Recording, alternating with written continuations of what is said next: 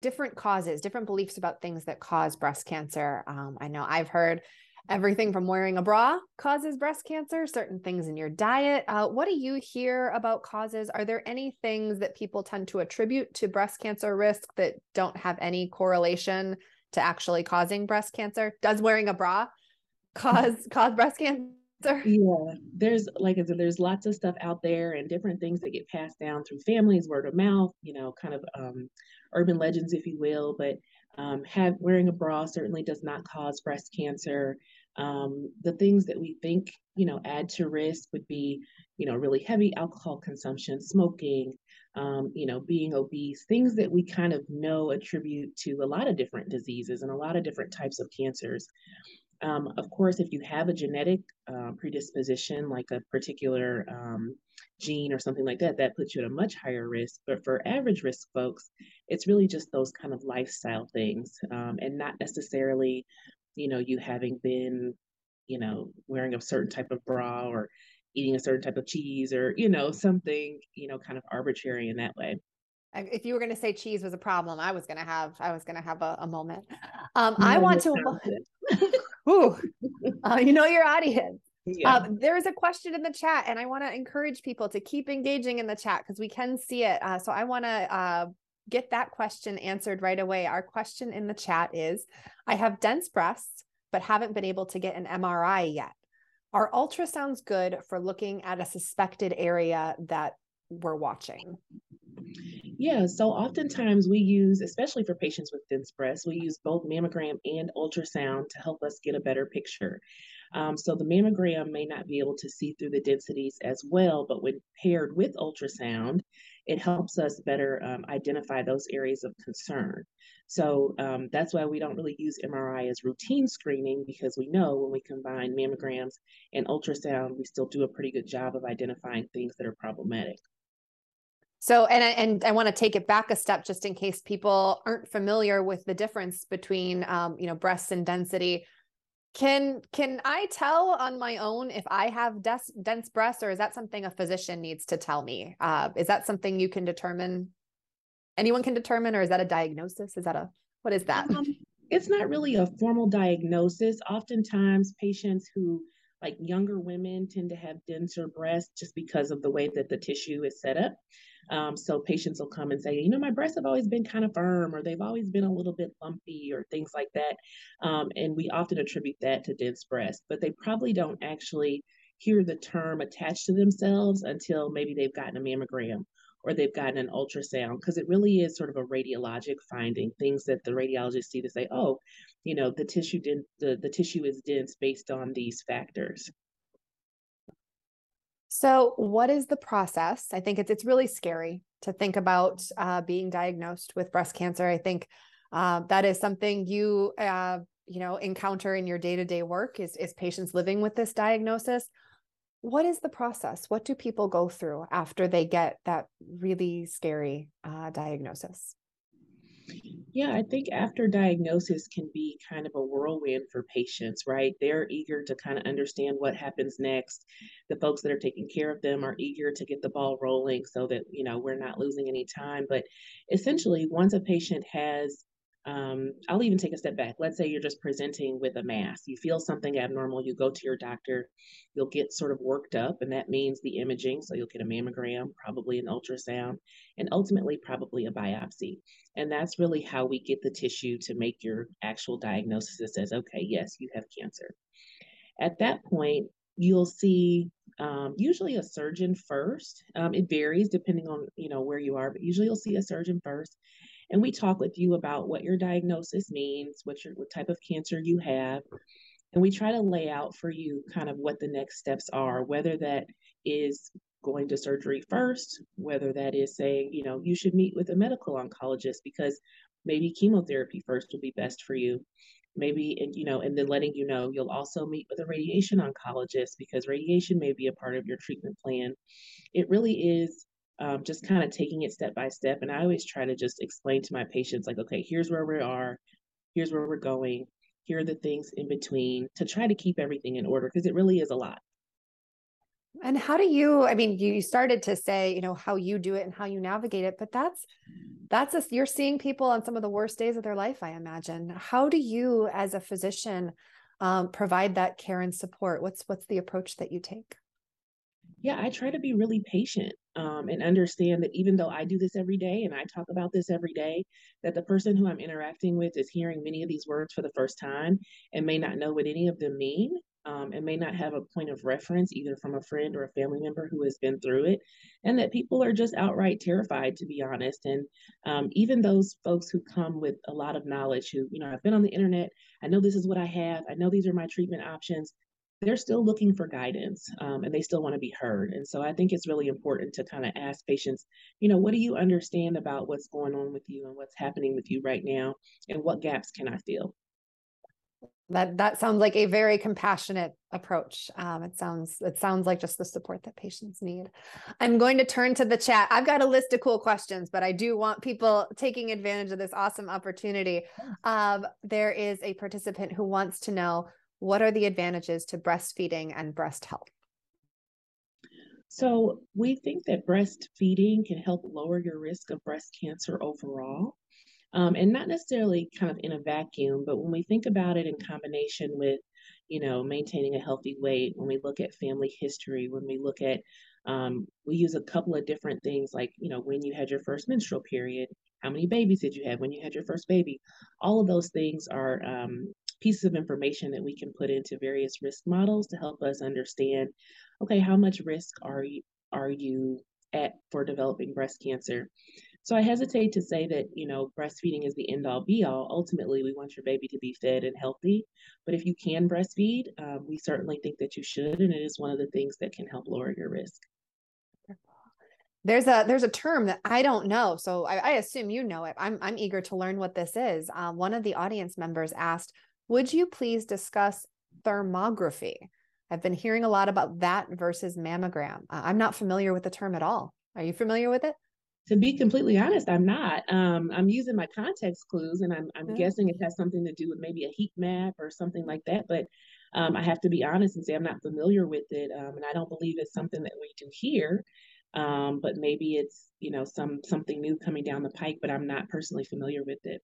Sure. And if that audience member would like to provide a little more context in the chat, but that's a new one. That's one I'll be looking up when we're done chatting here.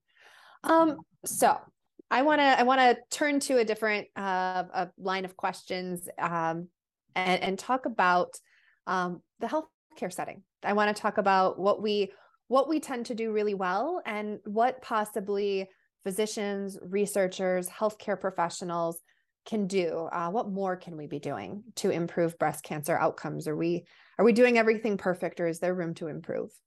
Yeah. Oh, I think there's always room to improve.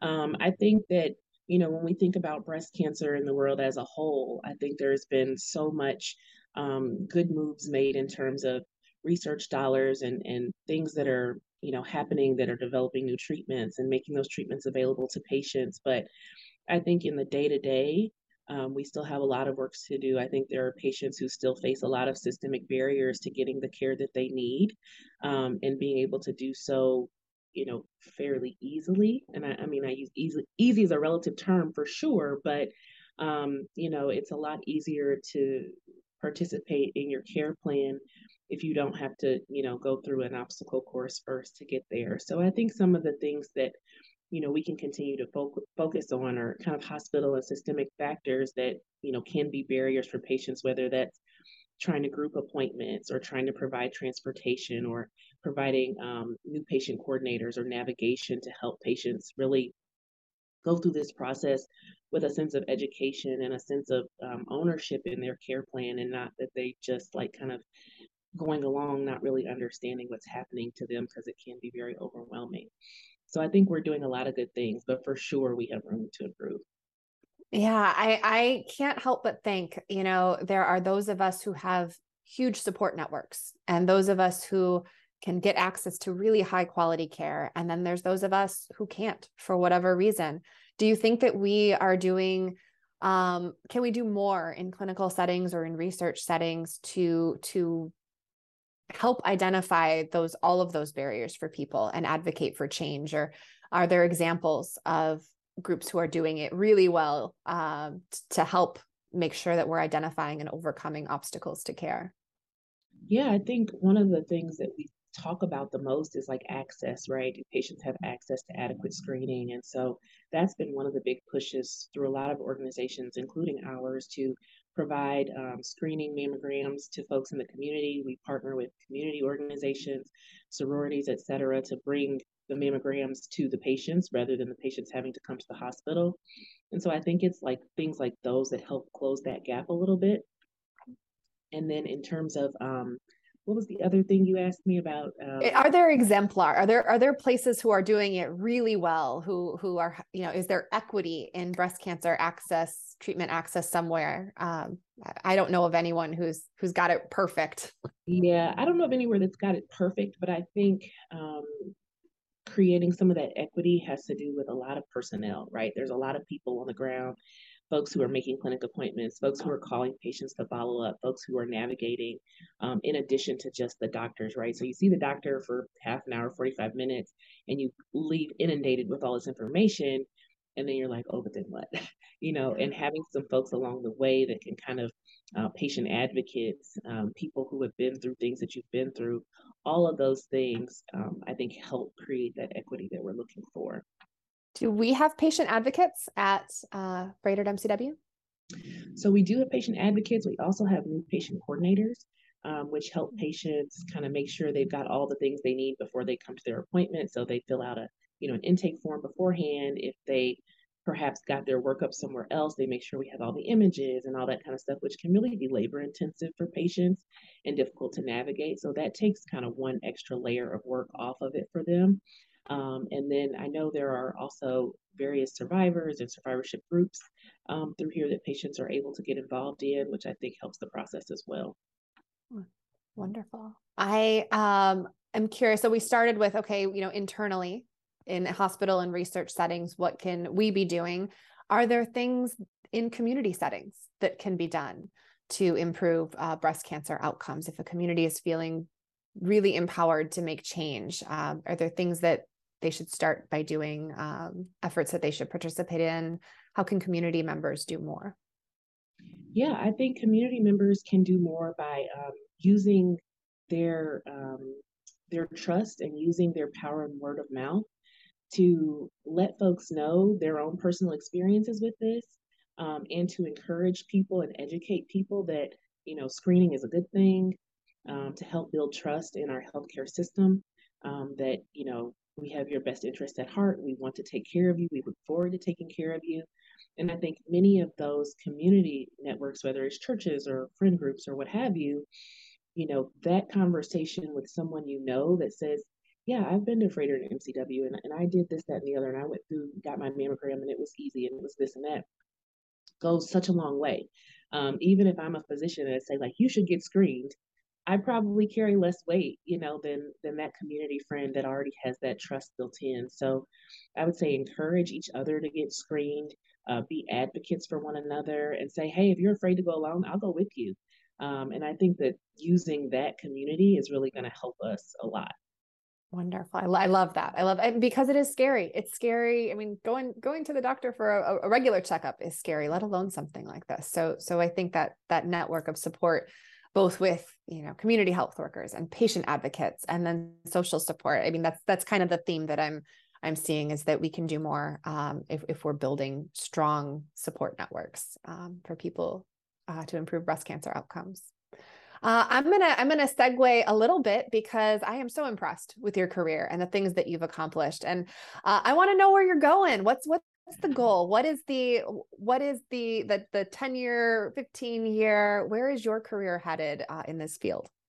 Yeah, well, I mean, I first and foremost really love taking care of patients. I think that's what gets a lot of us surgeons, doctors, into medicine to begin with. But I think more importantly for me in the big picture is being able to impact change, through research, through advocacy, through building community. I've only been here a short period of time, but I've met some people who are very, very passionate about breast cancer care in the community, and are really out here doing the work. Like, I'm wildly impressed. And so I hope that I can only be, in addition to those things, and to really help get involved, to be able to take care of patients in the hospital, but also to be able to understand why people make the decisions that they make, and how that informs our research, and how we then translate our research back to the bedside to say, okay, we found this out, we know this works, we know this doesn't work, and now we're going to implement change based on those things. And sometimes it feels like a monumentous task, but I'm encouraged,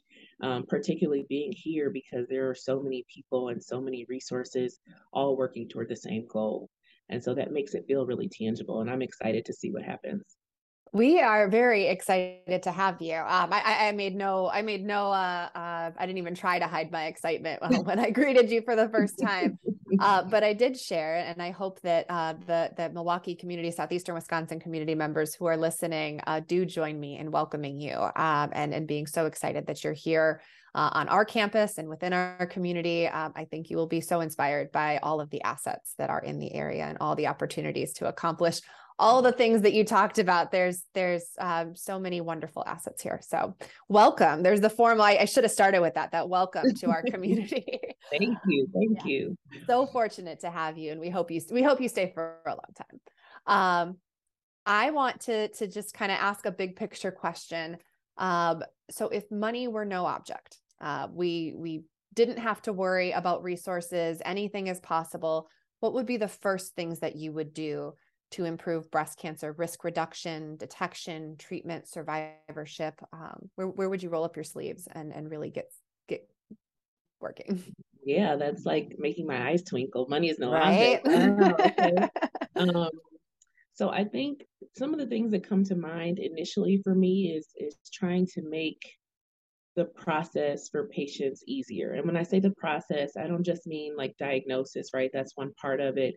But let's say now you've gone through your surgery and now you're getting radiation, and you have to come to radiation every day for a week, or every day for 2 weeks, or however long. That can be such a burden to find someone to drive you, or to say, hey, I have to take off work for this week, or to say I need someone else, here, that contribute to all these other factors. And so my big thoughts are around making things like that easier. So if that means we have, a fleet of buses who go to various areas and pick up patients and say, okay, you're on the Tuesday, Thursday plan, so we're picking you up Tuesday, Thursday, and that eliminates that piece of it. Or to have some sort of, financial incentive or financial assistance for patients. So many patients face financial barriers and toxicity in getting their cancer treatment. And so you're already fighting for your life, but now you're worried because you don't know if you can pay your bills. So if money's no object, I'm handing it out left and right. Additionally, like having more, like we talked about, kind of boots on the ground in the hospital, in terms of more patient navigators, more patient advocates, because there's always a limited supply of those things, right? That we can only do so much of what we have. But I would beef all those things up to just be able to spread the wealth a little bit more. So those are the things that I think about. Of course, I'm building a huge lab, I'm getting all the cool toys and stuff, but the things that are most important to me, I think, and what I hear patients talking about more often, are just like, it's hard to park. Everybody gets to park for free. You know what I mean? Like, off the top, like that's one less thing. So thinking about things like that, if I had all the money to give, I would just be giving it away. I love it. And I think I share that.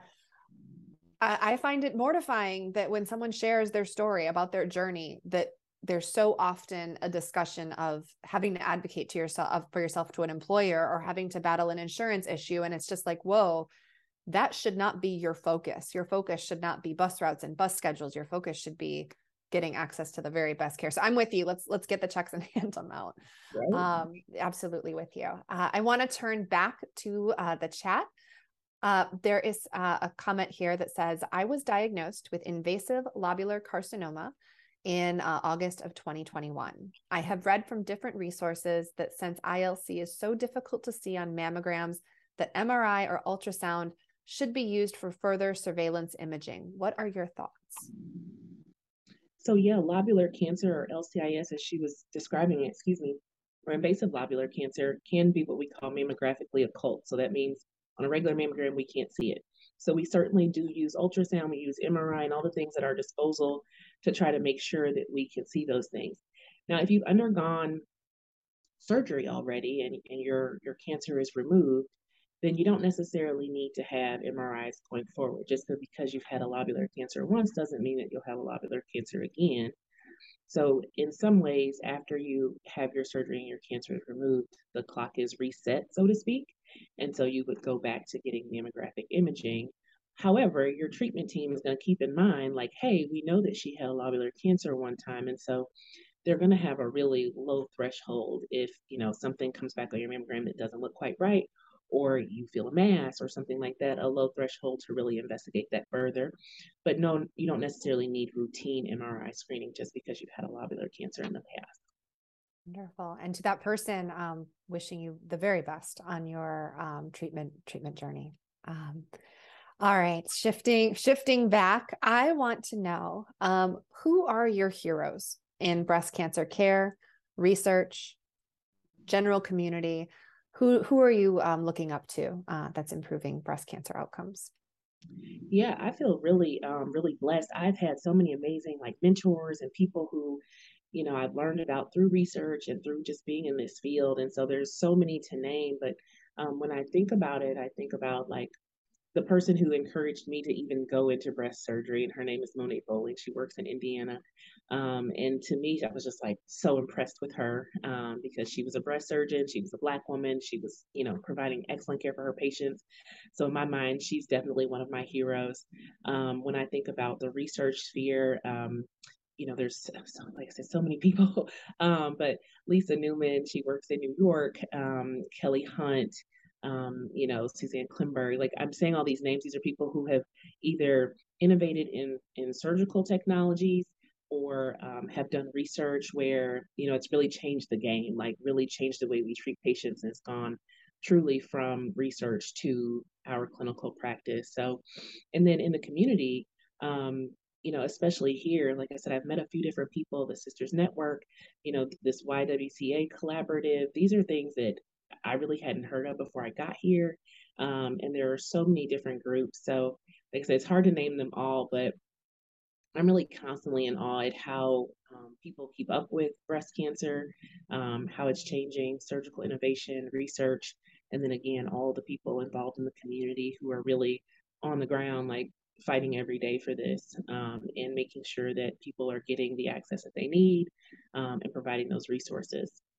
Absolutely. Yeah, absolutely. And I didn't mean to put you on the spot with trying to name every that could, well, who did I forget? Who did I forget? I know if I didn't say your name, I still heart you. No, absolutely. But I think again, the point that is emerging for me as we keep talking is just these networks, these groups of people, these immense, I want to say village, like these villages of people who support patients, who support those of us who do research, those of us who provide clinical care and do research. But yeah, that it's not just one or two of us in the field by ourselves, but really strong communities that are helping to improve outcomes. That's my impression.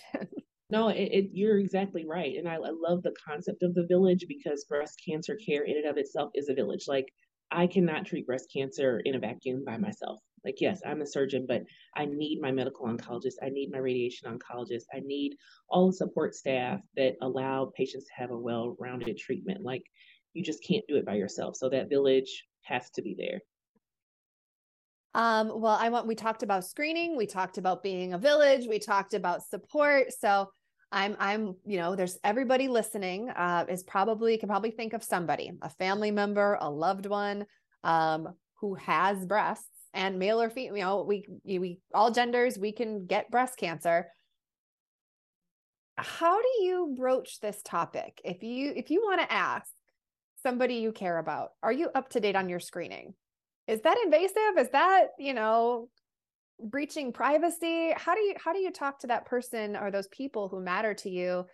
Any recommendations for having a conversation about screening with the people we care about the most? Yeah, I think this is so important because I think people do sometimes think, oh, well, that's not my business. You assume, oh, they know they're supposed to be getting a mammogram or they know that this or that, but they may not. And so I would encourage folks to, your family member better than anyone else, right? So you kind of know what kind of person they are, how they react to certain things, what approaches work best for them. But I would really encourage you to bring it up. For example, I have a million cousins, like literally a million. And so in our family group chat, I'm always like, okay, I know y'all are over 40. Have you gotten your mammogram? And if not, why not? And if you're confused or have a question, let me know. And I realize folks are going to say, well, you're a doctor. I know that, but you can do the same thing. And if it's easier in a text format, that's fine. Or if everybody has that one family member who's a little more outspoken than everyone else, get them, recruit them and say, hey, I want to make sure everybody's doing what they need to do. Like, can you ask Auntie so and so, or have you talked to your mom? Is she getting screened? We don't have room or time for delayed diagnosis because we're afraid to have the conversation. It's too important. It's too important. And if they get mad at you, they'll be okay. They'll get over it. Does anyone Especially get mad at you? Have you gotten in trouble? they don't get mad at me. They're just kind of like, oh, here she goes, like here she comes again. And I don't care. And I persist because it's too important. And hopefully they'll see that really what you're doing is coming from a place of love. So yes, ask. It's not intrusive. If they don't like it, they can say no or not answer you, but you've done your part by asking. I like to poke fun at it a little when I get the complaints from the family of just, oh, it must be so hard that I love you so much and that I want to keep you around. That must be really, you should tell your friends how hard it is for you that you're so loved. There's a question in the chat that goes along with this line of questions. So I want to get to it and ask, how do you encourage a family member that's hesitant to get a mammogram because of radiation exposure? Oh, yeah, I would let them know that the amount of radiation exposure is actually pretty low. And it's hard to quantify. I know people say low. Well, how low is low? Um, but it's not, it's no more than if you were to get like a chest x-ray or some other, x-ray. In the time that you're actually under the x-ray machine, isn't really that long. So I would let them know that the amount of radiation exposure that they're getting is minimal. It is safe. The amount of rigor and checkpoints and this or that hospitals have to even do imaging is crazy. And so if it wasn't safe for you, I promise you they would not allow it. So I've just encouraged them to say it's very minimal. Invite them to come with you when you get your mammogram so they can see the process and hopefully build some trust from there. Yeah. And I appreciate that question very much. So thank you for that participant. I've heard that as well. I've heard people say, well, don't the mammograms themselves, can't that cause breast cancer? So having that reassurance that it's low, a low exposure to radiation is so important. Are there other common, you said you get in the group chat, you get people talking, and you said, I believe you said, you ask, if not, why not? Are there other common reasons that your family members might put forward about why they're not getting screened? Yeah. Some people feel like, I'm young, I'm healthy, there's nothing wrong with me. Like, I don't feel bad. Like, why would I go to the doctor? And so this is not only a plug for screening and mammogram, but for seeing your family physician. You don't only have to go to the doctor when you feel bad. You can just get regular maintenance. You don't only take your car to the shop when it's falling apart. You go get an oil change from time to time, make sure things are running appropriately. And so I would encourage us to do the same with ourselves. Just because you're young and healthy doesn't mean you don't need to be screened or checked out. The other one that I've heard fairly often is that, if you do have cancer and you go to surgery for cancer, that when you have surgery for cancer, that we're cutting directly into the tumor and then we're spraying cancer and tumor all about. And this one in particularly, I like to kind of debunk because if I'm doing my job as your surgeon, I don't see your cancer. I don't physically see it. I don't cut directly through it. And honestly, even if I did, it's still not showering, cancer all over your body. But it's really not a thing where we are physically looking at your tumor open, cut through the middle, or anything like that. Absolutely. Yeah. And that's news to me. I don't know what it's like. Maybe I can shadow you someday. I've never seen this. No, that'd be great. I want to give a quick, there's 5 minutes left of our conversation. So if anybody is in the chat with your fingers over the keyboard, wondering if your question is good enough for this forum, I'm encouraging you, get in there. We've got a few more minutes to go. What I want to go back to though, is because I'm coming at everyone from Puerto Rico from the SACNIS conference, which is about including more or increasing the representation of underrepresented populations in medicine. And you said something earlier about having a mentor who is a Black woman. Can you comment at all about representation in medicine? And do you feel comfortable? I care about it because that's why I'm here right now. But why is it important that our physician and research workforces represent all the communities that they serve? Yeah, I think having, kind of concordant mentors helps in many ways because it sounds kind of cliche, but if you see it, you can believe it. I saw a woman who looked like me and was like, okay, I could do that, and it kind of made it very tangible and very real. And I think that it's important for our workforce to reflect the population that we serve. So if only 2% of, surgeons are African American, but the population is 12 or 13% African American, then you can kind of see where we haven't really made balance. So, I mean, I think that's something that's super important. And I think it's even more important that we focus on, recruiting physicians of diverse backgrounds, but also then making sure that that inclusivity piece is really important and making sure that there's support and there's a network in order for those folks to really thrive and feel included in the whole system. So I definitely think all that stuff is important. I feel very, very grateful. I'm very cognizant of the fact that there's no way that I get to where I am without standing on the shoulders of those that come before me, and who have paved ways for me and sponsored me and mentored me. And so it's very important to me that I do the same. And so every chance I get, I'm at high school or I'm doing this or doing that to be the person that somebody sees and says, hey, she looks like me and I can do that. Absolutely. Absolutely. And that, I mean, okay. All right. All right. How do you find time? So you're doing outreach, you are doing research, you're building a thriving research program, you are a wonderful physician to your patients. So how are you doing this? That's a lot. Well, I will say that residency trains you to uh, be good at time management. And so then when you get to be an attending or, a staff physician, you're almost kind of like, oh, wait, I have a little time and let me start carving out these little blocks of time for all the things that I want to do. Um, and so, I mean, that's kind of how I approach it. For sure, I don't get to do all the things I want to do, but, um, I prioritize what's important to me. And it's very evident that good care and community is so very important to you. You are new-ish. I forget, when did you come to Milwaukee? When was your arrival? I moved to Milwaukee in August, so I Okay. am very new. Now, I wanted to ask you your favorite things about Milwaukee, but there is an important question in the chat, so we'll come back to it if we have Okay. time, because I want to hear where you've been and haven't been yet. This question is important, and I'm really glad that someone was brave enough to put it in the chat. This person wrote, young Black women are being diagnosed with late stage and aggressive cancers.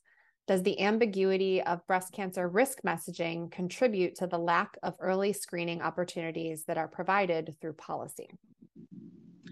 I think so. I think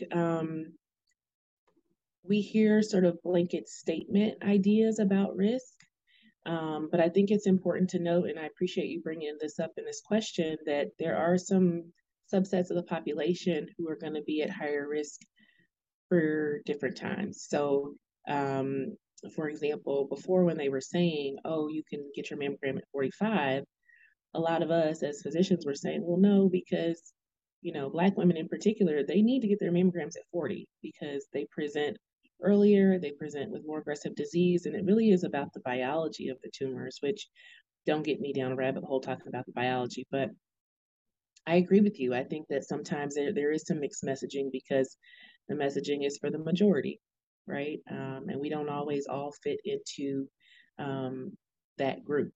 And so I think you bring up a very important point. And I think it's even more important for young Black women to sort of arm themselves and advocate for themselves and ask your physician, when am I supposed to get screened? Do you think it's important for me to get screened earlier? My mom had breast cancer. My aunt had breast cancer. If this is something that you're concerned about, by all means, please bring it up with your physicians. Absolutely. Yeah. I couldn't go down a rabbit hole talking to you about cheese curds with a question like that in the chat. No, But no, I understand. yeah. But we are so grateful to have you, your expertise, your passion, at Freighter and MCW. So excited to see the great things that happen here in the community in partnership with you. I want to thank you for joining us today. And I know we had a couple little technical glitches with connections. Thank you for rolling with that. And we really do appreciate you taking the time to talk to us about this important topic. Of course. Thank you so much for having me. This was a lot of fun. I was so nervous, and I'm glad that it turned out so well. I was nervous too. If we didn't get to your questions, or if you if you didn't have, if you're still thinking, sometimes you gotta think, or if you watch this later, please feel free to drop an email to conversations@mcw.edu. And I hope you all join us next month for a virtual coffee break and a conversation with a scientist. The Medical College of Wisconsin's Coffee Conversations with Scientists is sponsored by the Advancing a Healthier Wisconsin Endowment. Coffee Conversations with Scientists occur monthly as Facebook Live events and are produced by the Medical College of Wisconsin. We hope you join us next month for another virtual coffee break and a conversation with a scientist.